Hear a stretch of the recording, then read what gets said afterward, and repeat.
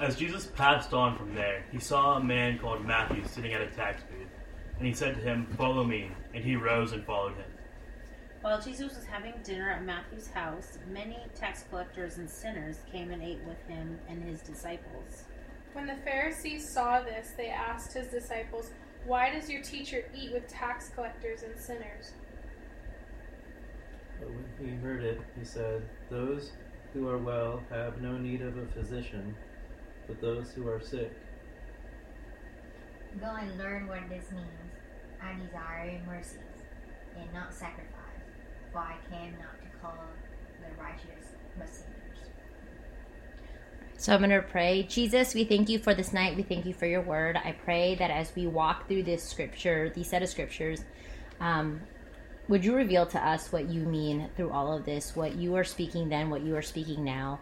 And we thank you that we get to gather and love each other and learn about each other and share a meal together, Lord. That's an incredible blessing. In Jesus' name, amen. All right.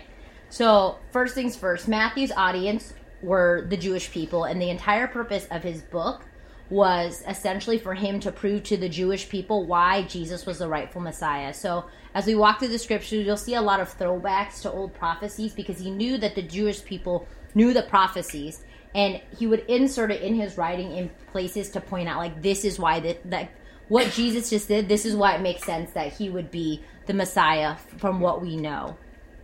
And so here, this is the section of scripture. It says this is essentially Jesus calls Matthew.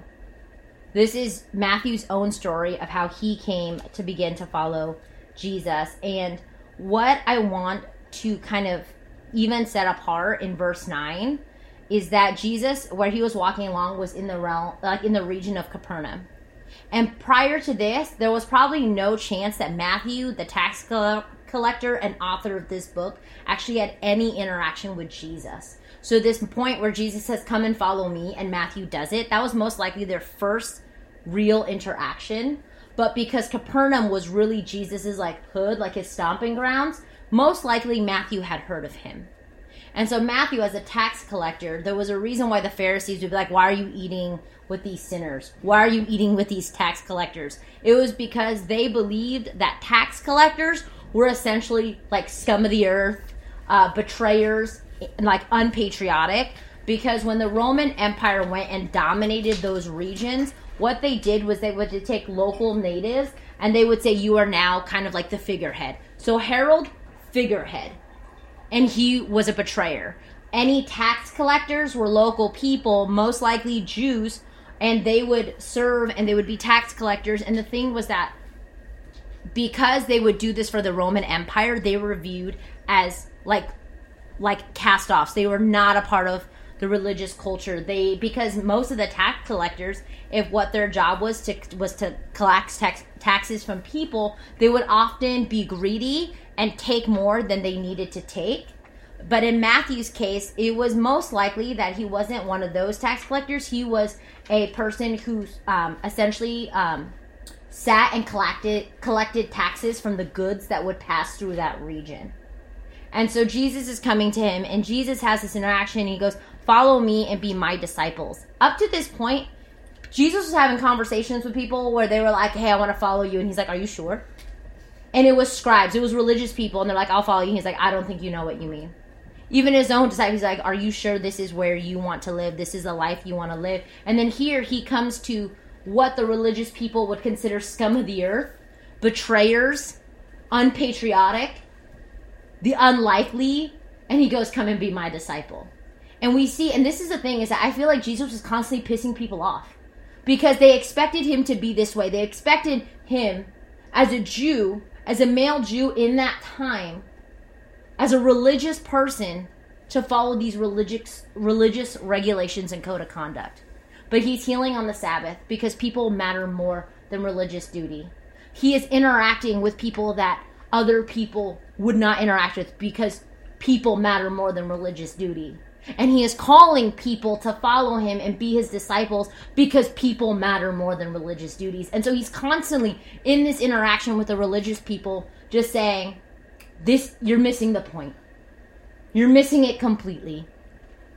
And so this interaction with Matthew, and it says Matthew gets up and he follows him. And that's what we get in the context. This story is also in the other Gospels of the calling of these disciples. And then I thought to myself, this experience of somebody coming to you and they say, follow me, be my disciple. And I just think like, that's gutsy. To straight up leave what you know and to go follow this person that you've heard about, didn't fully know. And then I thought to myself, what is our first memory of experiencing Jesus? Not experiencing Christians, but experiencing the very person of Jesus or the very presence of God. And I'll start off, and I would love for a couple people to share. I was at a church camp, and I couldn't explain it, but all I could feel was this, like in the presence of God, this sense that I was deeply broken, yet deeply loved, and that was not what I knew. What I know is that if you have your life together, and if you're perfect, then you'll be loved. If you achieve certain things, then you'll be loved. But in this presence, in this moment at winter camp, I just felt like it was okay to be broken, and it was okay to not have my act together, and I was still ridiculously loved. So it was the sense and the experience of Jesus in that moment was that I was safe. And my entire life leading up to that, I never felt safe. And so experiencing Jesus, that first moment was this sense of relief that I was finally safe because I was finally loved in my brokenness. And so that was my experience. Matthew's experience, interaction with Jesus is come and follow me and be my disciple. And he gets up and he goes. Can you remember your first experience with the very presence of God, the very person of Jesus? Don't shout me down now. But do shout because people can't hear you in the recording because we've got this sweet setup called a laptop.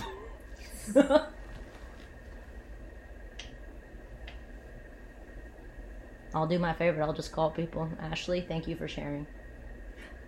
I was like, I can't remember the first one, man. Remember what? Just Anyone. share what stands out. What stands out? Just like being so depressed and just like looking up to God and be like, God, I don't want this anymore.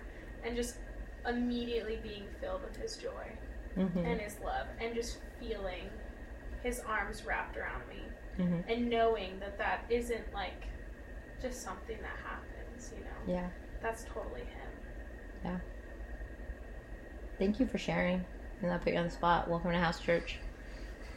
It's a good place to be. It's a good place to be.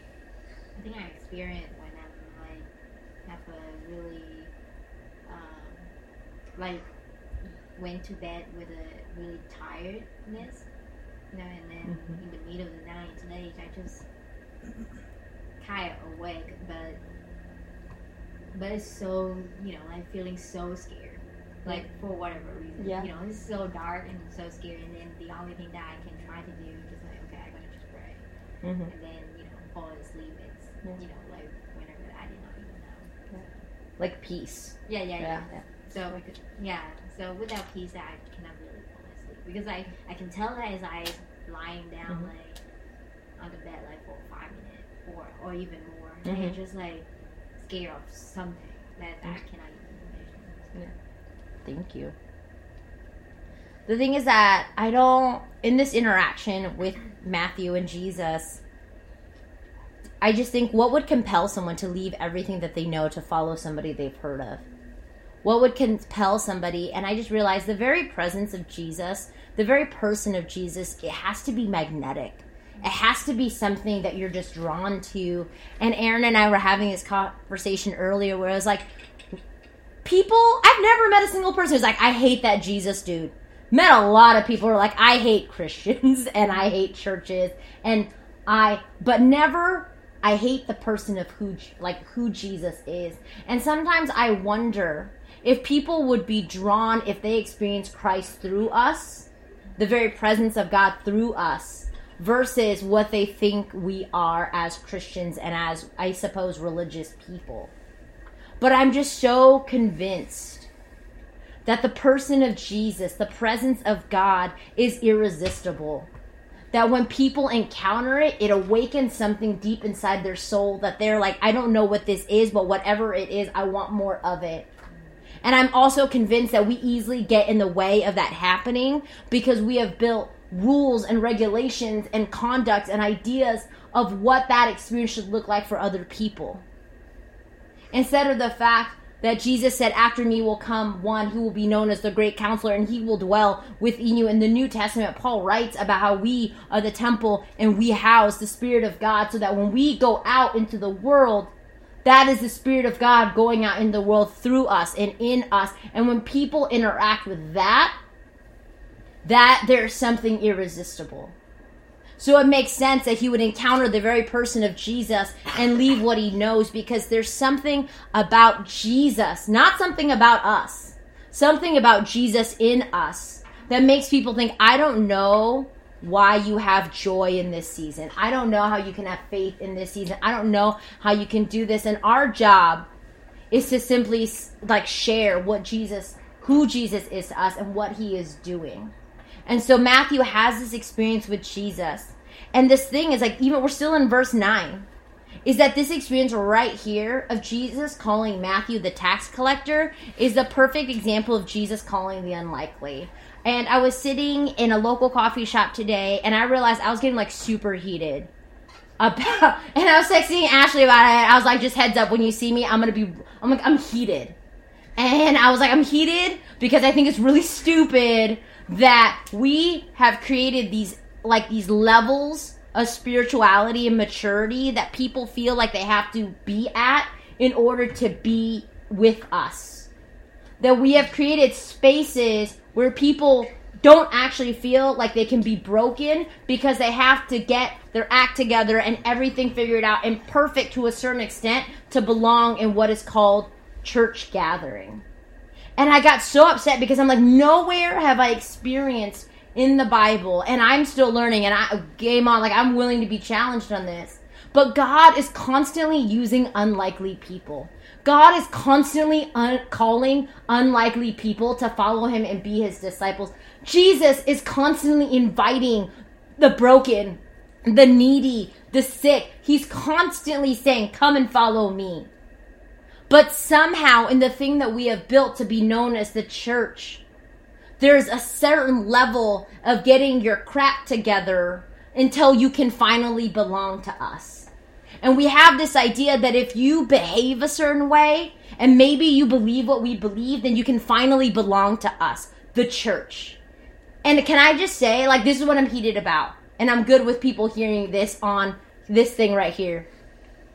But that just really, like, makes me angry. Because people should belong regardless. If the prostitutes and the sinners and the tax collectors can sit in the very presence of God, very person of Jesus, how the heck do we come up with all these spiritual tiers for people to feel like they belong? How do we come up with all these levels and expectations? Because Jesus never had those, but here we are, his people saying, oh, you know what? You can't pray because you just haven't followed Jesus long enough. The first time I ever volunteered to serve in church, I got saved, like truly experienced Jesus in college, and I was like, I'm going to serve. But like, there was clearly like, you can't do this, but you can do this because you just got saved. And so I was a greeter. And like, loved it. Like, I want to talk to everybody and smile at you, shake your hand, maybe give you a hug. And I remember I dressed up in the nicest clothes that I had as a college student. So that was jeans. And I come early and I'm ready to serve. Like, I'm ready to stand at that door and be like, hey, welcome! Like, just shut them down. Try to get them through my door because it's not a competition, but it kind of is. And just shouting people down. And I remember showing up and, like, again, nicest clothes I had. And the sweet lady looks at me and she goes, I'm sorry, you can't stand at the door. And I'm like, oh, why? And she was like, you're wearing jeans. We only let people serve at the door if they're wearing slacks and if a woman slacks or a skirt. She's like, but this is what you can do. So she sat me behind the reception area at a little table, and she's like, you can stuff bulletins. And like, I didn't grow up in the church, so I thought that was normal. And I was like, cool. Can't wear jeans to greet? that might be a Christian thing. I don't know. I haven't been in this Christian thing for very long. That seems legitimate. I'll stuff bulletins. Ain't no shame in stuffing bulletins. But without even knowing there, I experienced this idea of levels. Of now you've reached this stage of maturity, therefore, now you may greet. You have reached this stage, therefore, you can stuff bulletins. And I just think, I just don't recall that experience with Jesus. All right, lady with the bleeding issue, you have now reached this level of desperation and spiritual, possibly faith and maturity. You can now touch the hem of my robe. Blind man, you have walked around blind long enough, and your faith, you have reached 10,000 steps. Therefore, you can now be healed by me. There isn't any of that. But here we are as the church saying you have to do this, this, and this, and this, and this, and this, and this. And we don't create spaces for people to belong and to participate. And then we wonder why people don't want to come to church. Because we built this holy thing, this holy place, and people feel like they have to be holy to enter. And that was never what Jesus showed people. He was a holy man, fully God, fully man, walking around. And people interacted with him all the time. And months ago, we had this conversation for people who grew up in the church. Do you feel like you could wrestle with faith while still participating in faith community? And the overwhelming answer was no. And and as somebody who didn't grow up in the church, that doesn't make sense to me. Because the Jesus that I read about, the Jesus that I have interacted with, the God who I know, is not about, get your crap together, then you can pray to me. Stop sinning in all these ways, then you can talk to me. Like, that is just not what I've encountered, but that is what people believe we are as the church, as a gathering. And so Jesus calls this unlikely man. Well, stories before, religious people are like, yeah, I'll follow you. And he's like, I don't think you know. I don't think you're ready for this. But here he calls Matthew. And I love that because one of my favorite things is telling people from my previous life what I do now. And most of them are like, whoa. And I'm like, right? Like if I could tell people about Jesus, if I could be a pastor, I mean like everyone's fair game. Like if I could do this, like anybody can do it. And this is what I love about who Jesus is that he didn't require the disciples to get their crap together. They were still messing up when they were following him. And he would send them out to do things. And then they would come back. They're like, that didn't work. And he's like, because you did it wrong. Let's try it again. They didn't have everything figured out. Their theology wasn't straightened out. They didn't have degrees. Yet they still were used by God. Because he calls the unlikely. And we are the unlikely. The disciples were rejected like students. And he's like, yeah, I'll take you. Yet somehow, in the way we function as a gathering, and not just here, but in like American churches, it doesn't seem like we call the unlikely to us. We bring the unlikely here. But there has to be certain ways where if you behave this way, maybe you believe and then you belong. Regardless, where it should be, you belong with us. You belong here. Sweet, you believe because we love you and we've been sharing the gospel with you and you've been encountering Jesus. That's awesome. Your life, your actions are starting to align with what we believe. But it all started because you belong. And moving to Linden, I have always felt this deep sense that you belong or you don't belong. Like you belong here. There's legacy here. There's roots here. There's names here. And you belong here. But if you are transplanted here, if you do not have a name here, if you do not have roots here, you don't belong. And I just do not believe that reflects the heart of God. But I believe that God is doing something amongst the people who are moving here because our city is growing super fast with transplants. That we are building a community of sense of belonging for the people who've never felt like they belonged. Jesus rallied together a bunch of people who didn't belong and were unlikely. And so that is what I love. And we're just on verse 9. We can now move forward. Verse 10. And so what does Matthew do after Jesus calls him? Matthew invites him to his home and they share a meal together. And it says that the Pharisees saw this and they're like, why are you eating with these people? But here's the interesting. Anybody ever thought, why were the Pharisees there standing? Are they standing there? Are they staring? How did they... Invited? Yeah, like that's the thing. It's like Matthew invites Jesus into his home for dinner. And then all of a sudden, the Pharisees saw this. So the question is, where were the Pharisees in this entire exchange? If Jesus was with the sinners and the tax collectors and the prostitutes, like, where were the tax? Are they standing outside, like being all They're awkward, like looking watching? in the window. When, Right? Are they just like? Well, standing if there you think being, about like, it, there's a super lot of weird? situations where it just says the Pharisees saw this. The woman who was caught, like the woman that was thrown naked in front of Jesus, Right. they said, we caught her in adultery. Where were you at this entire time? And where was the dude?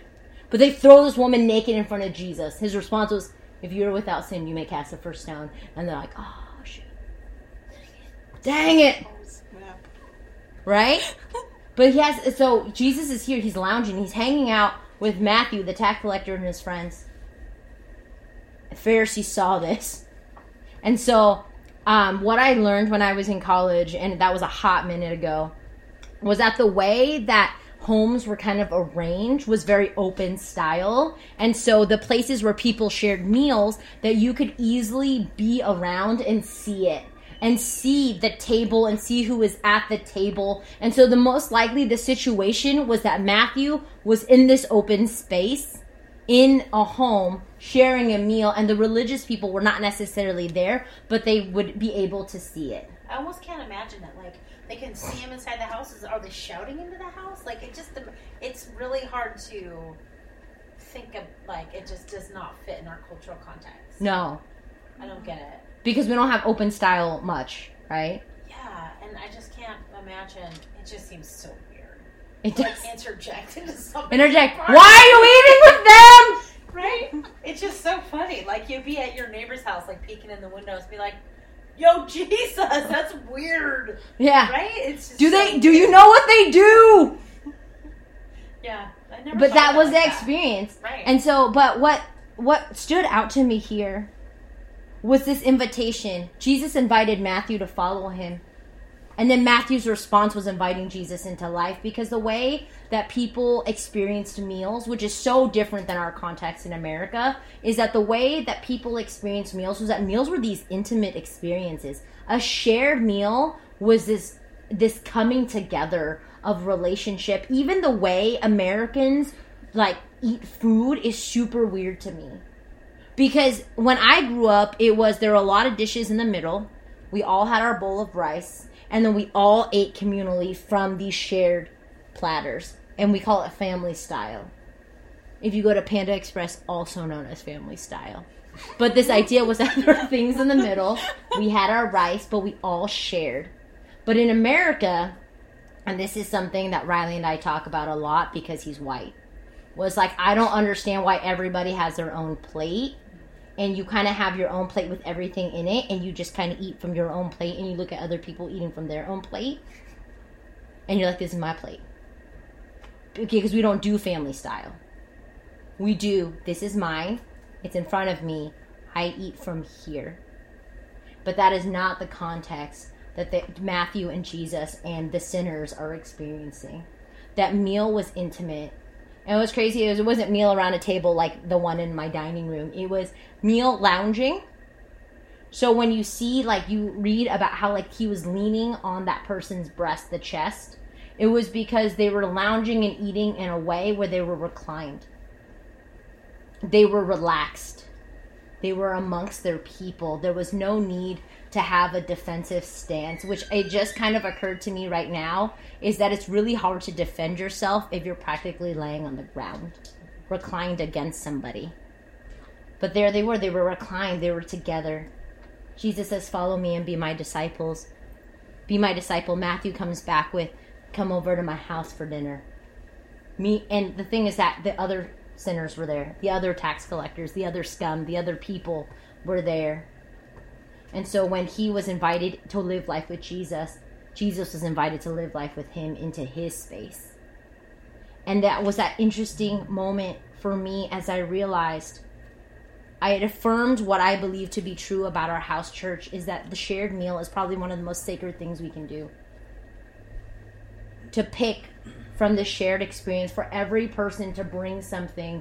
Because I can tell you, Hundo P, it would be so much easier if we did everything, because then we can know if everything was accounted for. But the beauty, because I'm super control freak, call it like it is. But to have other people bring something, it is symbolic that even the smallest thing or the biggest thing that we bring contributes to the shared experience. And the shared experience is not something we have right now in our culture. Everything is independent, it's siloed, it's mine. But Matthew here is saying, come eat a meal with me, be intimate with me. And Jesus goes. And the religious people see this, so they were lurking, outside, what are you doing? It's weird! Which, interestingly enough, a lot of people like to tell me I'm weird here. Miss Ann, what are you doing? Why is there so many cars in front of your house? It's party. Awesome. What do you have going on over there? There's a lot of people. And it's like, isn't it great? And they're like, the answer is no. But it's making me nervous. There's Bellingham people here. What's going on? They never come here. And this idea is this shared experience. The religious people lurking outside, and Jesus is like, yeah, I'm going to go there. I'm going to go where the broken people are. And as I was reading through the books, it's this dinner where there was tax collectors and other unlikely people with Jesus. That was most likely the scenario where Matthew handed over all his responsibilities to the other tax collectors. And this was a meal and a feast to represent that handoff, that he was no longer going to be doing this. Because as an employee or somebody that was representing Herod, that region, as his job as a tax collector, he still had to hand that off. So he hands it off in this feast. That's why the other people were there. Most likely that's why the other people were there. And the religious people. And why are you eating with him? And I just realized that exchange of follow me and be my disciple, and then Matthew, come and share a meal. I realized that healthy relationships require living together. Healthy church is when we live life together. Healthy relationship here is when we love each other well by caring enough to know what's going on in each other's life. And I will say this more than once, is that I do not want to be the only person here who is encouraging you, who is showing up for you, who is loving you. That I should not be the only person who is showing up to your kids' games and recitals and stuff. Probably one of my favorite memories is it was for Oli's game, and I get a text message from Tristan, and he goes, what field are they at? What are they doing? Where are they? And I was like, great question, I don't know. But Tristan tried to show up for Oli because that's church. That is community. And it should never be dependent on any person other than Jesus. But healthy relationship, healthy church is when we live life together. And Jesus and Matthew demonstrates this, is that call is to live life, is that Matthew decided to follow Jesus. But then Matthew also made a conscious decision to invite Jesus into his life. And I want us to be the church and the people that are inviting people to live life with us. Because it's never about growing in numbers. It's about how effective are we in sharing the gospel in every place that we go. Because we are all called to preach the gospel. If you follow Jesus, then you are called to be a disciple maker, which means you go into your work, you go into your school, you go into your places, and you preach Jesus in the way that you show up and love people. And so Matthew and Jesus has this beautiful experience of living life together, and this intentional invitation and this intentional response.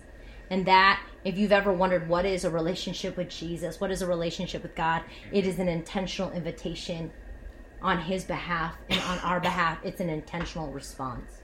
That I know that every day when I wake up, I have to make an intentional decision that today I want to honor Jesus. Today, I want to live my life that honors Jesus. When I want to backhand somebody because they're making me mad, because I am a broken human being, I have to decide, I want to honor Jesus. When I have conflict with people I love, and I want to say mean things, and I want to yell and I want to do all these things, I have to make a conscious decision. I want to honor Jesus. That intentional response to an intentional invitation. And so you have this, and again, Martha was like, it's super weird that the religious people are like, hey, why are you eating with them? That's gross. And Jesus, his response is so good. It's so like point blank. Healthy people don't need a doctor, sick people do. And then he goes, now go and learn the meaning of this scripture. Which BT dubs, the religious people, the Pharisees, knew scripture. And so he's like, go and reflect on this. You know these things, but you don't really know these things. So go and reflect and go and think about this. Go think about your life. Yeah. It's like, come on. Go Right? think about your life. To go tell the people who knew scripture to go and think more about scripture because they are clearly missing the point. Just is that perfect example of like how they missed the point. It's that sick people are the ones that need healing.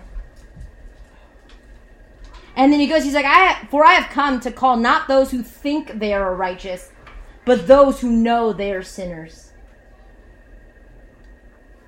I like that translation of it. That's really good. And this is the NLT. And I wrote in my notes, it's like Jesus tells the religious people to go and learn. That is a reflective command, that it is time they reflect on what they think they know about who God is.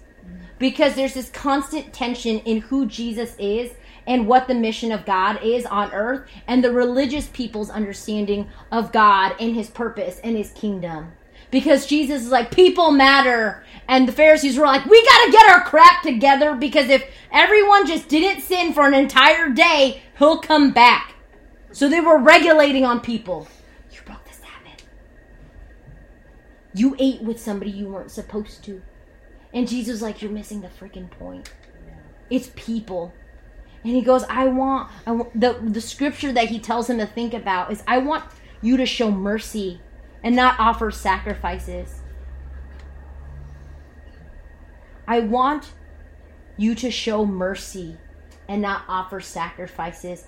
I want you to think mercy is actually mercy, which represents compassion, which is a part nature of who God is. I want you to show that to people instead of all these religious things. The sacrifices, they used to have to make sacrifices to atone for their sin.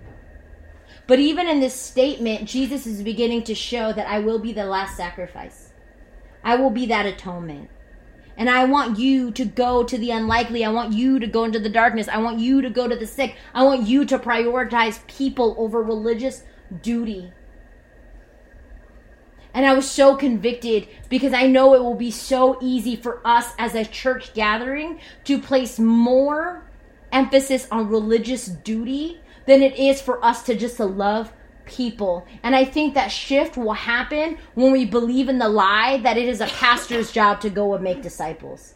We will shift into that religious mindset when this becomes duty and not the fact that we need to come together as a gathering of people, not so that we can be reminded of how what church is and why but we come together. Sorry, that didn't really make sense, but like we come together here because we were made for community. We were made to know and to be known. We were made to come here to encourage each other, to challenge each other, to live life with each other. It literally breaks my heart every time I meet another person in Linden who says, I've been here for years and I do not have a single friend. I have been here for years and I have been struggling, but in my darkness and in my loneliness, I didn't have anybody to call.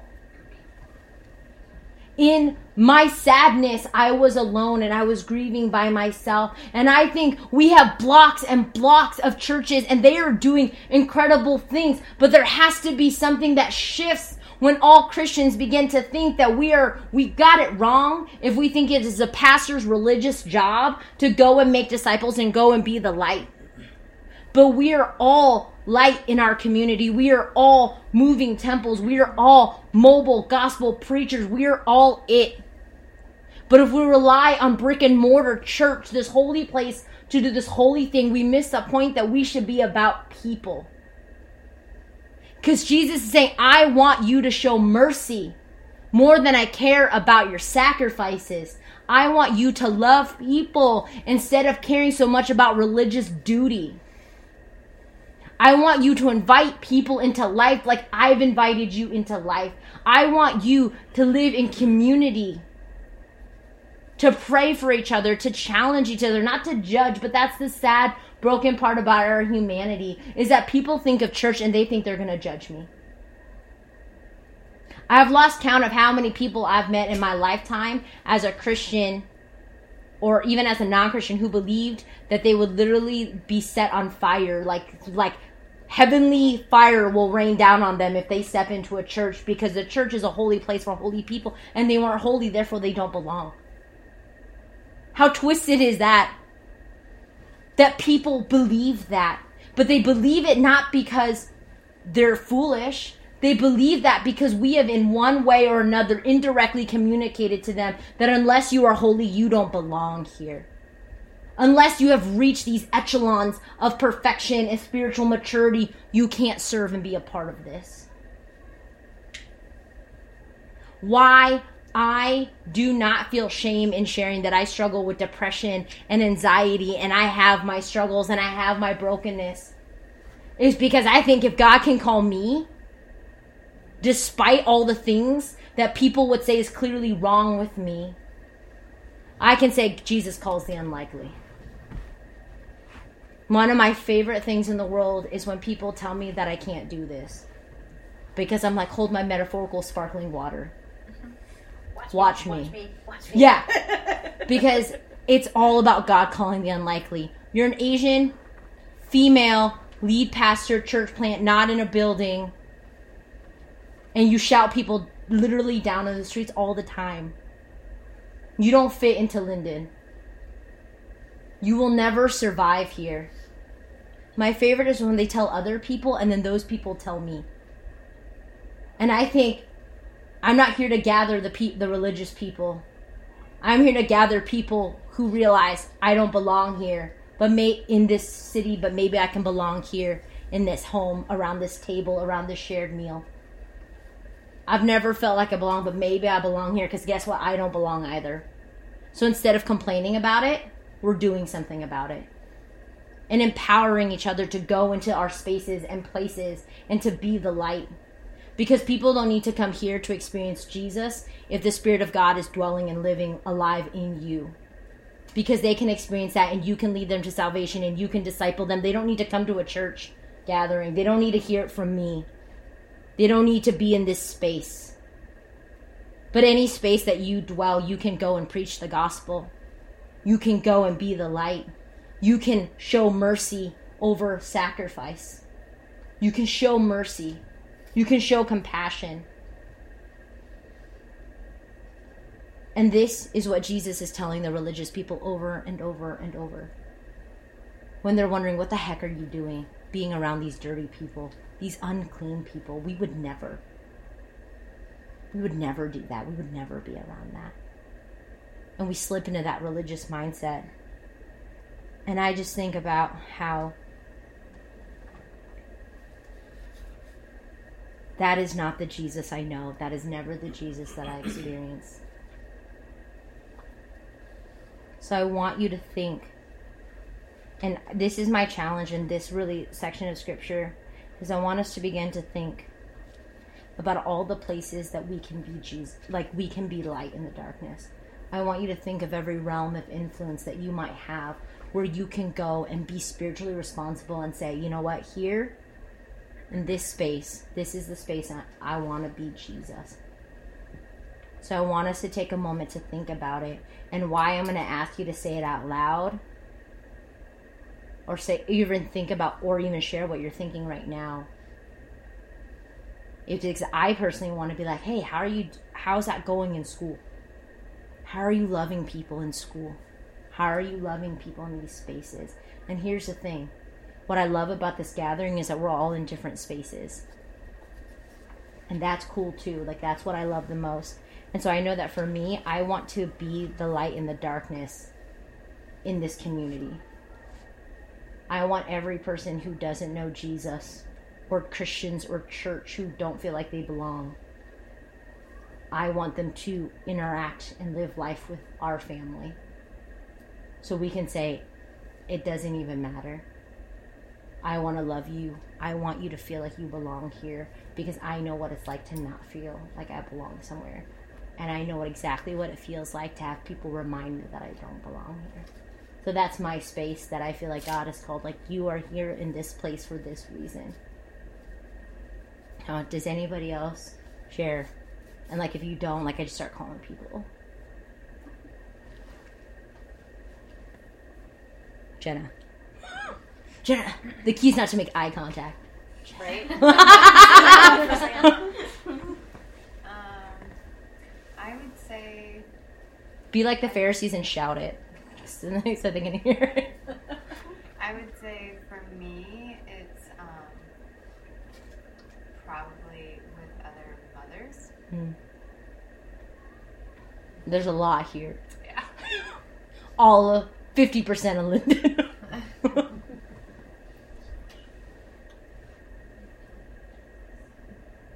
Anybody else? I think the verses 9 that is actually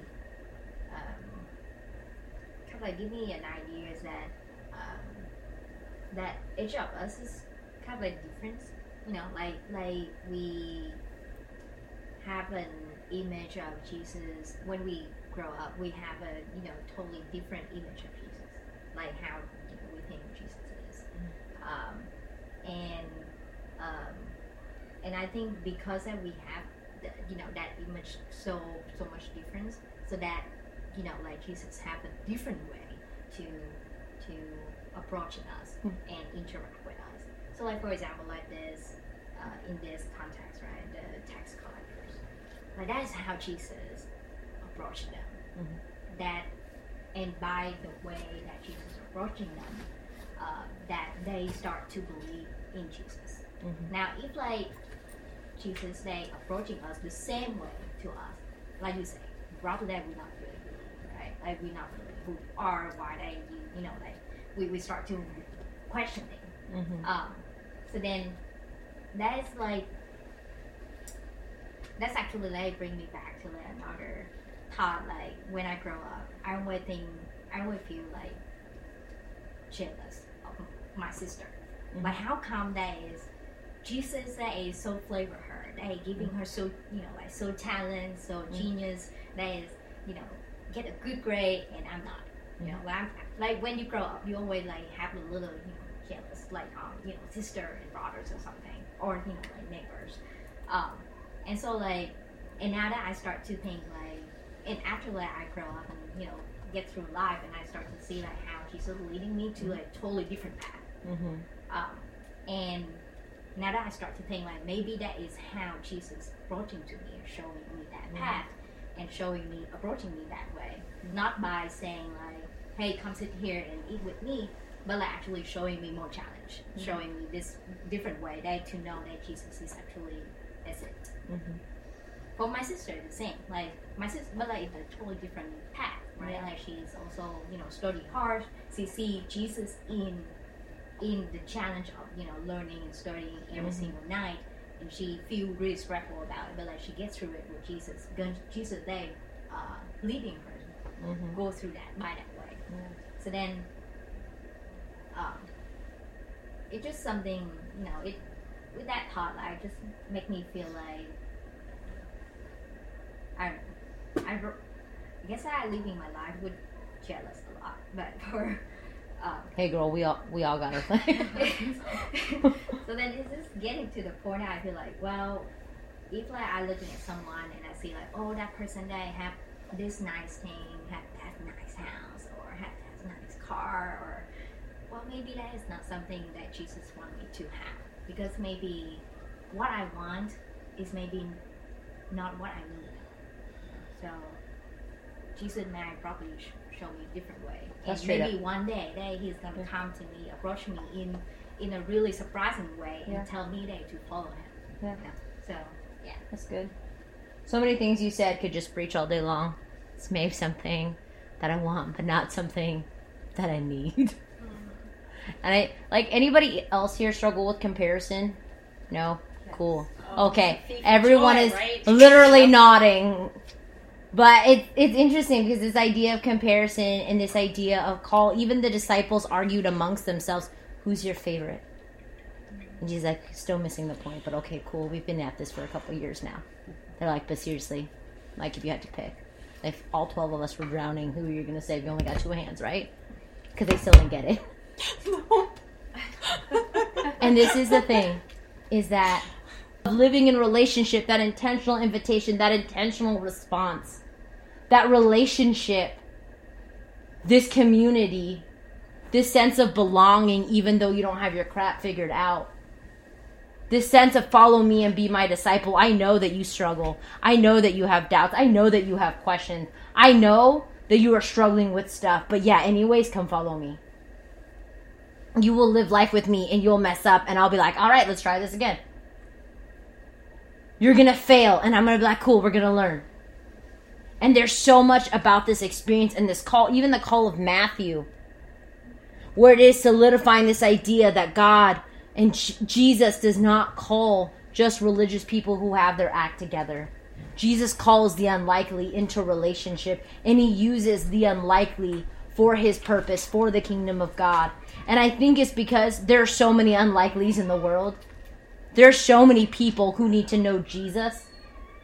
There are so many people who feel disqualified to even pray, to even be in community, to struggle and not feel like they belong. And Matthew's story is inserted right here to the religious people. I was a tax collector, and he called me into relationship. And then he came and was with my friends and the people that I knew as community. And he stood up for me when they said, why are you eating with dirty people? So Jesus left and right is mic dropping on the religious people. And he's like, this is it. Mercy over sacrifice. People over religious duty. And I don't want us to miss that. I don't want us to miss that when we leave here, when we leave our gathering, when we go to school, when we go to work, when we go into relationships, when we go into different communities, when we go into all the spaces that we will go, we are to be the people that are light in the darkness. We are supposed to be the people that are inviting people in. We are supposed to be the people as Christ followers. If you are here and you are one, you are called to be a disciple maker. And it is not about your race, your gender, your age, your socioeconomic status, your giftings. Any person that identifies as a Christ follower is then called to go and make disciples.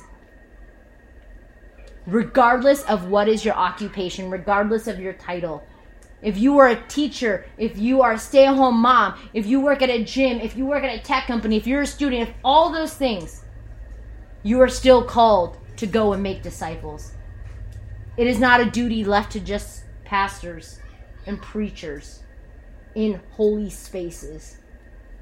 But every place where we go, if we are filled with the Spirit of God, that space where we dwell, where we exist, where we are living life, those are spaces and opportunities for us to go and tell people about Jesus.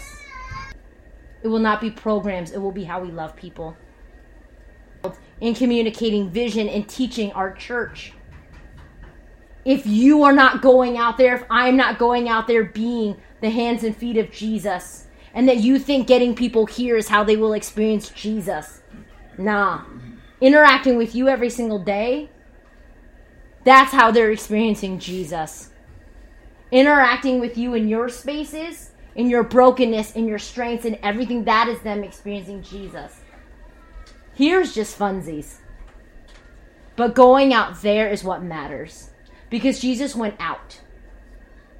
He went to the people who needed him. Because they're not coming to the synagogue. We need to go out there because they ain't coming to church. But that doesn't mean we can't preach the gospel. That doesn't mean you can't lead them. That doesn't mean you can't live life with them. That doesn't mean you can't intentionally invest in them. I remember the first time we gathered, I thought, Lord, there's so many neighbors here who don't know Jesus, and they're not here. And I felt so clearly convicted If they never came here to your church, will they still hear the gospel? If they never step foot inside of your gathering, will they still experience me? And I had this holy crap moment where I thought, I've even failed to see it. That this is cool. I love this. This is community. But people don't have to come here on a Thursday night to share a meal and do all this to experience Christ, because they should be experiencing it when I am in relationship with them. People should belong in our lives. People should feel loved by us regardless of where they're at. If we can't sit here and think we don't know a single non-Christian person, I think we've missed the point. If we only become people who think we have our crap together, because again, I didn't come here for people who think they are righteous. I came for people who know they are sinners. Guys, we can't keep missing the point. There are too many people who are dying. There are too many people who are living life and do not know who Jesus is, because we have thought that this holy place with these holy people, that's their responsibility. It is our responsibility. So if you are here and you say, I'm a Christian, then I'm going to say, go make disciples. Because that is for all of us. That was the Great Commission.